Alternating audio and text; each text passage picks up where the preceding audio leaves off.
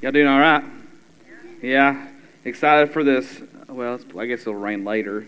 I'm over this rain. So, well, good morning again, and we're in this series that we've called GOAT, right? GOAT, which of course that's how you spell goat. But that's the idea that Jesus is really the greatest of all time. He is the greatest of all time, right? And so the first week that we started talking about this first week we said that the reason that he's the GOAT is because he is the exact imprint of God, right? He is the exact imprint of God. Or you can say it like this, is that Jesus is the GOAT because he is God. And in the second week we said that since he is God, since he is the GOAT, the original G, all right? Since he is the GOAT, the greatest of all time, we needed a kinsman redeemer. And what we said was the kinsman redeemer, what that means is that for someone to rescue you out of debt, they had to become like you, to become akin to you, right? So it's kind of like this.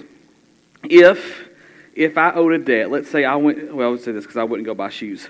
Let's say Brittany goes and she spends all of our money on buying a couple of new brand pairs of shoes, and we were like, hey, babe, listen, we needed that for rent money, right? And she would be like, well, I'm sorry, you better find it some other way. What I could do is call Justin and say, Justin, can you step in and pay this debt for me?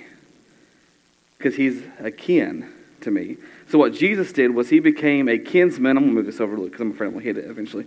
He became a kinsman, or became like us. That's why in the birth story of Jesus, he's called Emmanuel, which means God with us.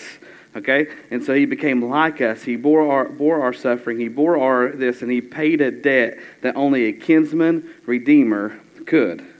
Right? And then last week we said that Jesus is the GOAT because he finished the work of grace. He finished the work of grace. And what this means is, if you remember, he related it to the story. The writer of Hebrews related it to the story of the children wandering in the wilderness. Right? Hey, Kevin, Justin, do me a real favor. Turn the lights on back that way, on that side. It's way too dark in here right now. Okay, there we go. I can see all y'all's faces. I don't know if you're liking this or not. So he finished he related to the story of when the children of Israel were set free from Egypt and they wandered in the wilderness for 40 years, when in reality it should have just took 2 weeks, right? Because Moses couldn't finish the work of leading the people into rest, all right? And what we're going to look at, the story we're going to look at today, because after Moses became this guy named Joshua. And Joshua, even though they went into the city, they still didn't receive rest because they didn't fully obey God. Okay, but here's the thing that you need to know about rest. Okay, let me go back a little bit because I'm ahead of myself. Today we're going to look at chapter 4 of the book of Hebrews. Okay, and the book, and if you remember from last week, the ending of it talked about entering into God's rest, and chapter 4 begins with talking about God's rest. And here's the thing that you need to know about rest. And if you're taking notes, you can write this down, okay? The rest that it talks about here, the rest is salvation found in Christ. This rest is salvation that is found in Christ, okay? So from here on forward, when we talk about rest in the book of Hebrews, it's talking about salvation found in Christ, all right? So let's look at the 4th chapter of Hebrews and see what our friend wrote to us. God's promise of entering his rest still stands.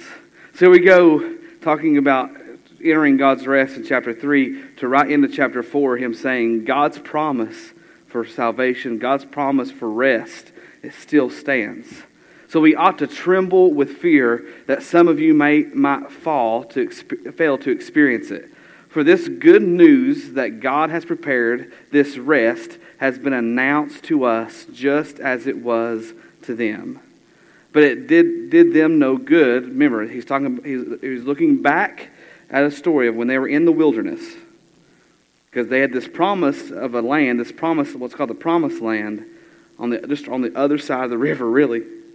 And this is what he's talking about. For the good news that God prepared this rest, or this promised land, has been announced to us just as it was to them. But it did them no good because they didn't share the faith of those who listened to God. And some manuscripts end that with, some translations end that with, they didn't combine what they heard with faith. Okay?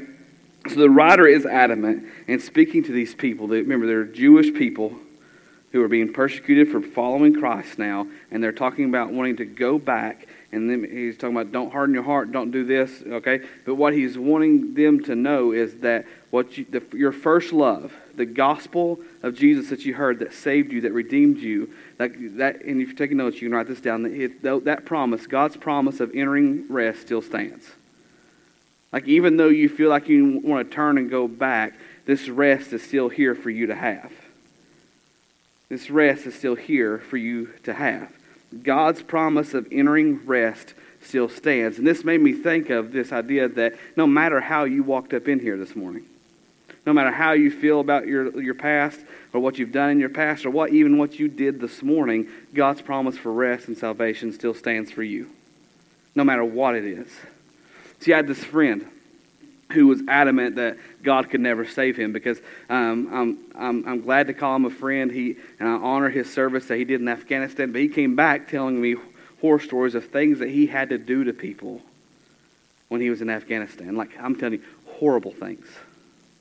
I'm talking like bad things.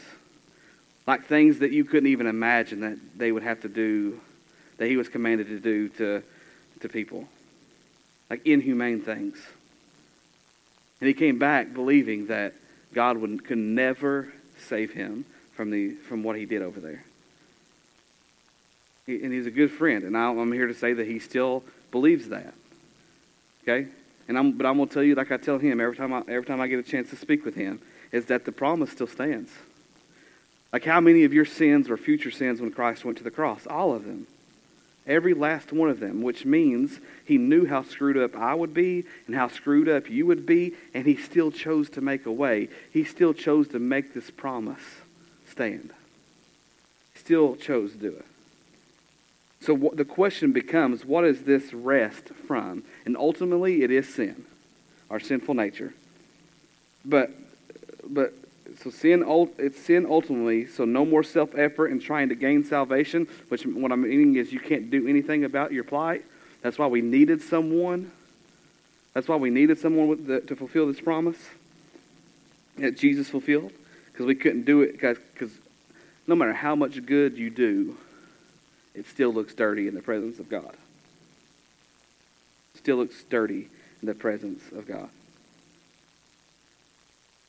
You're no more trying to please God with feeble, fleshy works, because right now, if you're a believer in Jesus, you are completely forgiven and completely loved.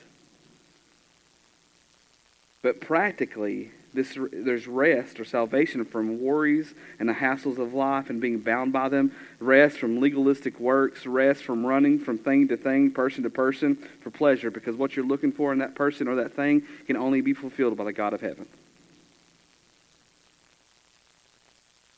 This rest sets us free from fear. Like we don't have anything to fear. Like when we stand in his love, when we stand in his presence, it encapsulates fear. Like we have nothing to fear because fear has been defeated. God's rest found in Jesus. What does it save? That's what it saves us from. But what does it save us to? It saves us to be established, rooted, grounded, unmovable. In him we can truly rest on him because he is the only thing secure in this world. Like how many opinions get changed every day? You watch the news? 1 minute you have a politician saying this, and then 10 minutes later they're saying the total opposite. Can't put our hope in that. That's wishy-washy, no matter who your candidate is. Or what about even me as a parent? Because 1 minute I can say, yeah, do whatever you want. The next minute go, what are you thinking? Why are you doing that? You just said do whatever you want. We're not, people are not secure, so why are you putting your hope in something that can never really fulfill you? Listen, Brittany will never fulfill me. She will never fulfill me. I'll tell that to her face. Right before I die. But she'll never fulfill me. Listen, my kids, I love my kids. They mean the world to me, but guess what? I'll never be truly satisfied. Like, you know how much of a struggle it was this week trying to get them to soccer camp every week? Yeah. But still, like, they'll no matter, even though I'll be super proud of them, whatever they do in the future, I don't care what it is. Flipping burgers, yeah, if you flip burgers when you at McDonald's, when you be an adult, you be the best burger flipper, and I'll be so proud of you. Because listen, I can't put my hope in what my kids do, what my wife does, what my parents do, what the rest of my family does, because listen, they're going to fail me. They're going to fail me. But the only thing that we can be secure is in a God who never changes. That's why the Bible says he is the same yesterday, today, and tomorrow. He's never going to change because he's secure. We are secure. We're unmovable in him. We're established. We're rooted. But the writer of Hebrews goes on to say this: for only we who believe can enter this rest. So what's the qualifications to rest for salvation? It's just to believe. And not in that belief, like the English language, I'm going to be honest with you, sucks sometimes. Okay? It sucks because that word believe there doesn't mean, because even Satan and his demons believe. What that belief means is that we're going to, every ounce that we have, we're going to turn to him. Every ounce that we have, we're going to turn to him. Every fiber of our being is going to radiate Jesus. Like every decision that we make, every choice that we make. But we who believe, who follow, who repent, only those can enter his rest, enter this salvation. As for others, God said, in my anger I took an oath. Because here's the deal. Right now you're in a season of love and grace.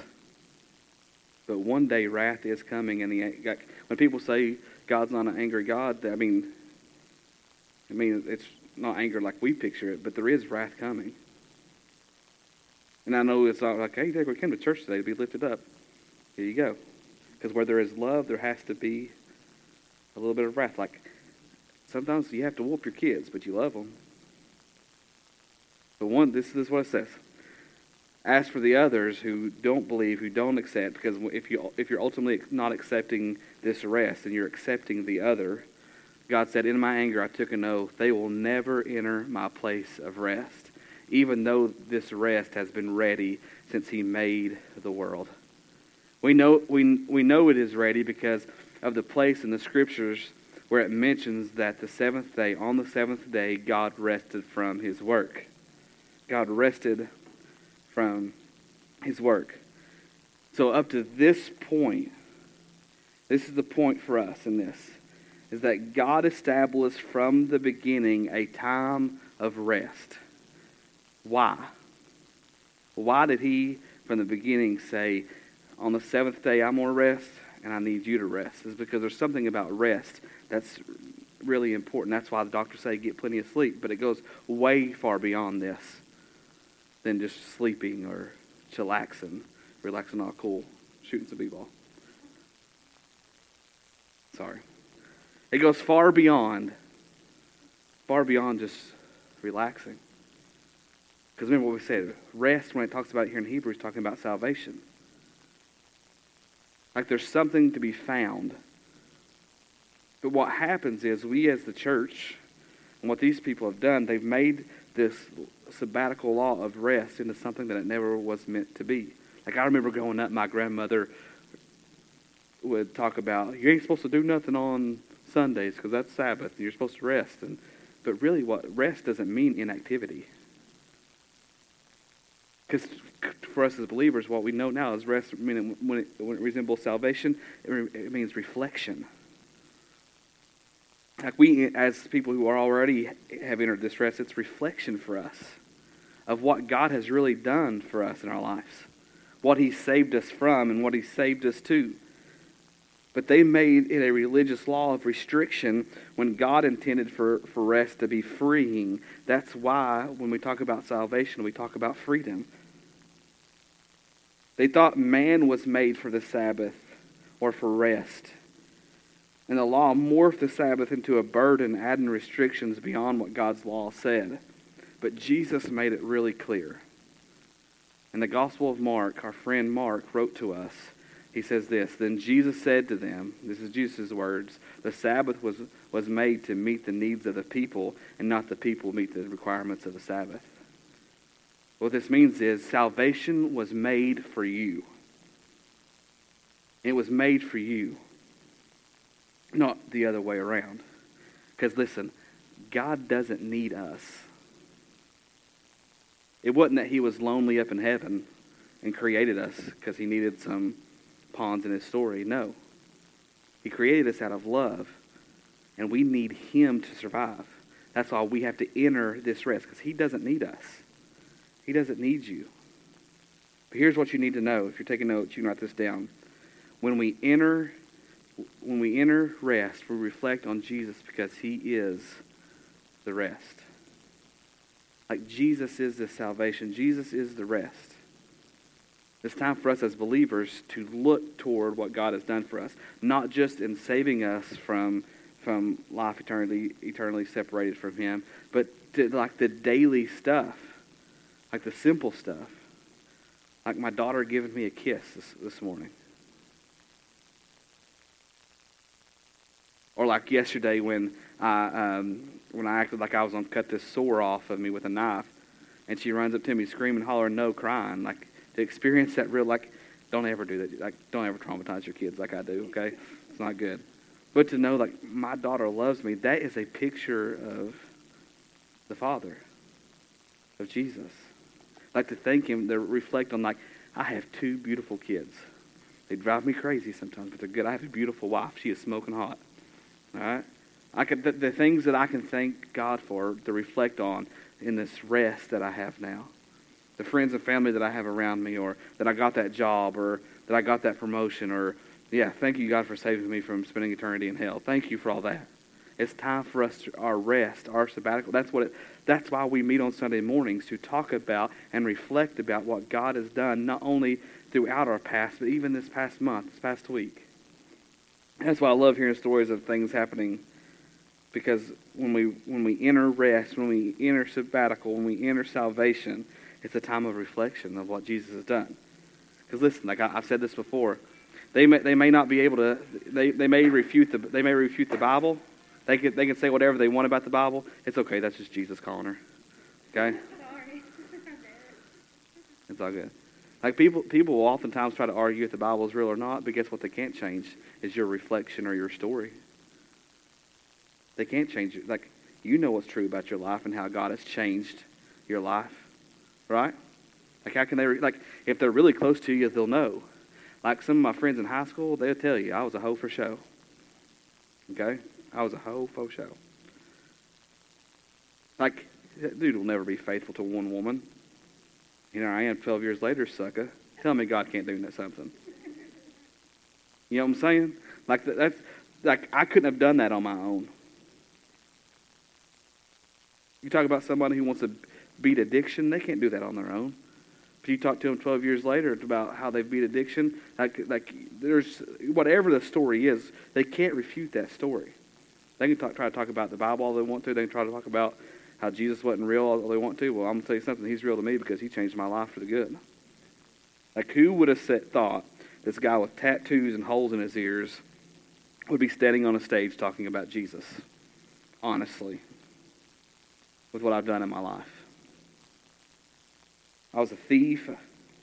Stole from the place I worked at. Went and turned myself in. Paid restitution. Who would have thought that dude would be standing on a stage talking about Jesus? Honestly. I won't keep going. Verse 5. But in the other passage, God said, they will never enter my place of rest. So God's rest is there for people to enter. Who to enter? People. What people? Whoever. What about my scumbag mother-in-law? Yeah, she can enter this rest too. What about that drug addict behind the dumpster down the road on Chapman Highway? Yep. He's a people. This rest is like I read something this week, and it rocked me to my core. It rocked me to my core. It was this article. They did a survey about the top 100 godless cities in America. Okay? And as you read the article, you find out what they mean is people who are atheist or agnostic who don't believe there is anything. We just die and go on. Guess what city was in the top 100? Knoxville. So what are we doing as a church? I'm not talking about Shift Church. I'm talking about church. Why are we pushing people away? Because right there it says God's rest, God's salvation is there for all people to enter in. So why ain't we letting them enter? What are we doing? What walls do we need to tear down as a church body in Knoxville to let people hear this? That rocked me to my core. The city that I love, the city that I grew up in, made the top 100 godless cities in the world. Are you kidding me? And that wasn't even from a Christian organization that put that stuff out there. It's crazy to me. But those who first heard this good news failed to enter. Because sometimes I wonder if even the churches failed to enter this rest, really. Honestly. Because they disobeyed God. So God set another, verse 7. So God set another what? Time. Remember, what is he talking about here? He's making them look back at the children wandering in the wilderness for 40 years. So since they couldn't enter rest then, he set another time for entering his rest. And that time is today. That time is today, which means today could be your salvation if you don't believe in here. You have a God who came from heaven, became our kinsman redeemer, became like us. And remember what we read? He said he's not ashamed to call us brothers and sisters because he would become our kinsman redeemer and pay the debt that we couldn't pay on the cross. God set another time for entering his rest, and that time is today.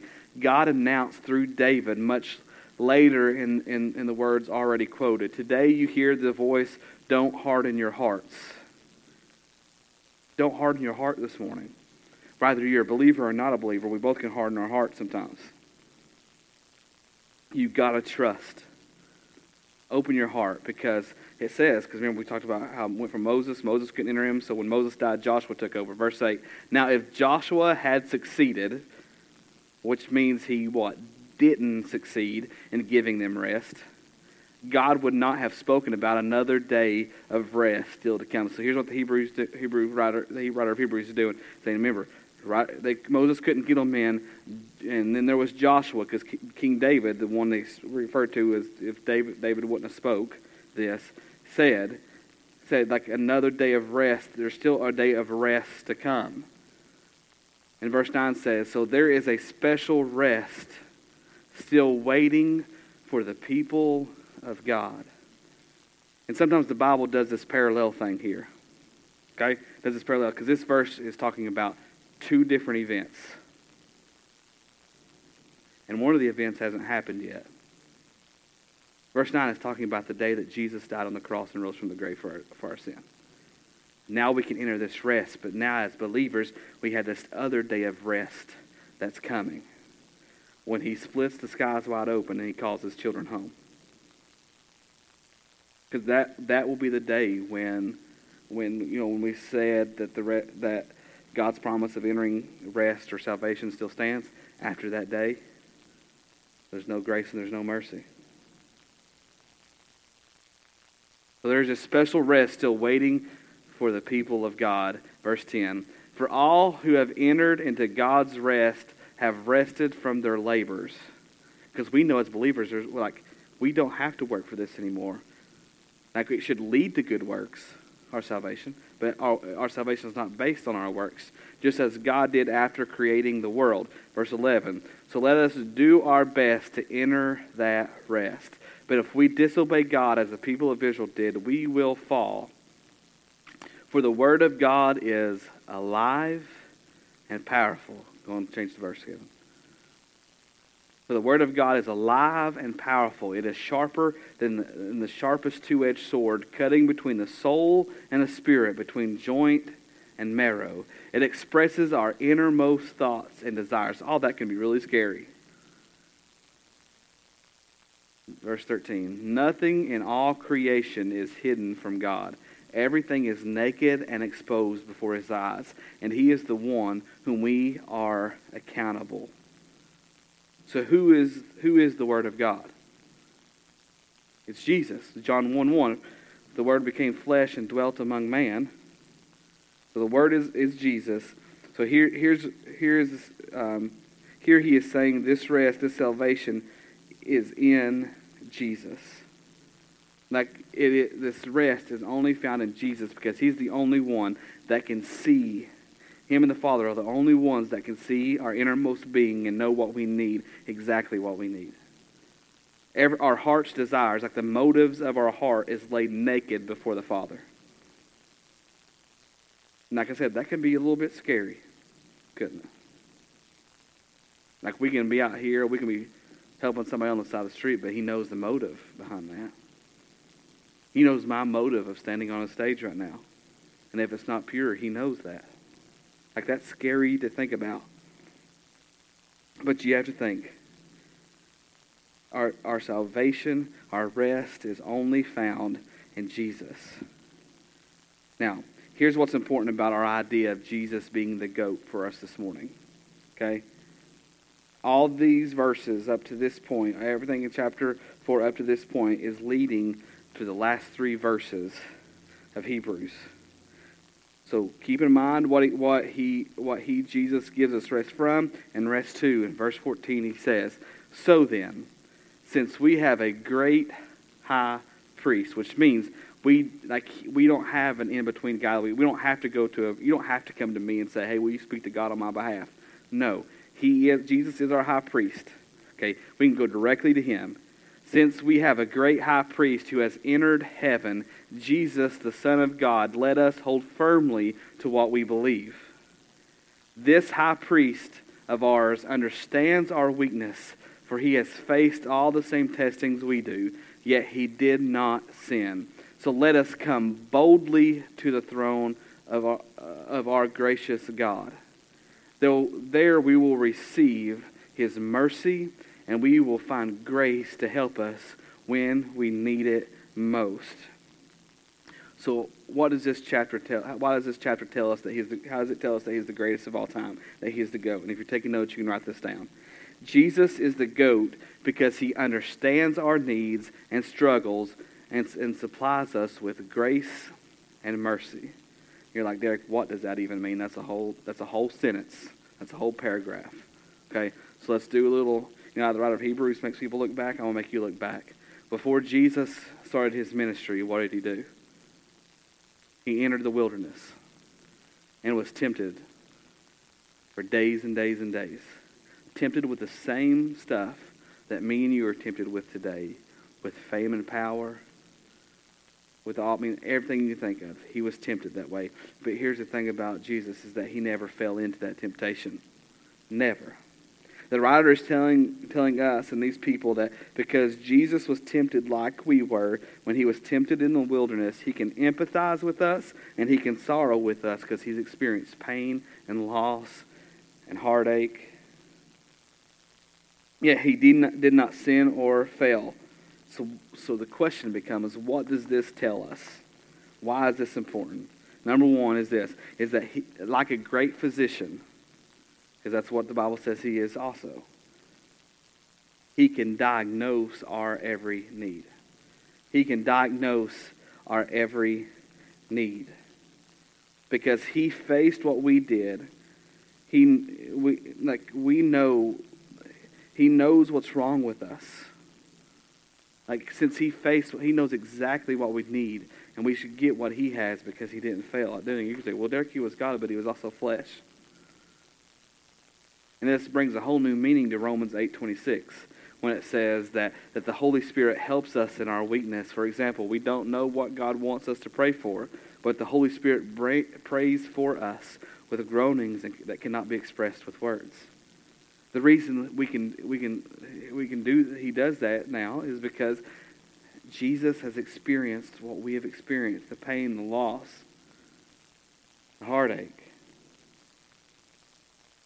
He can diagnose our every need, and two, he can point us to a solution. Like, he's the only one that can point us to a solution. Because we are laid bare in his sight. He knows exactly what we need to get out of our mess, and the only thing that we have to do is tap into that. The only thing we have to do is tap into that. See, so many times we try to find our own solution to our issues in life and find our own way in reality until we open up and lay it bare before God, because he already sees it. Until we're honest with God about where we are in life, we're never going to be healed. That's why I've said it a couple times lately, but if you conceal it, he can't heal it. If you try to hide it, it will never be healed. And since all that's why I want to go back and read Hebrews 4:16 when it says, "So let us come boldly to the throne of our gracious God." So let us come boldly to the throne of our gracious God. There we will receive his what? Mercy. And we'll find grace to help us when we need it the most. So let us come boldly to the throne of our gracious God. That we'll receive his mercy, and we will find grace to help us when we need it the most. Here's what it tells us, if you're taking notes. We can approach him with boldness because he can sympathize and he can heal. He can sympathize and he can heal. And without condemnation, because even though John 3:16 says, for God so loved the world that he came to the earth, you know that verse? John 3:17 says, God did not send his Son into the world to condemn the world, but that through him all might come to know the Father. So he's not here to condemn you. He's not up there with Zeus with a lightning bolt to zap you down.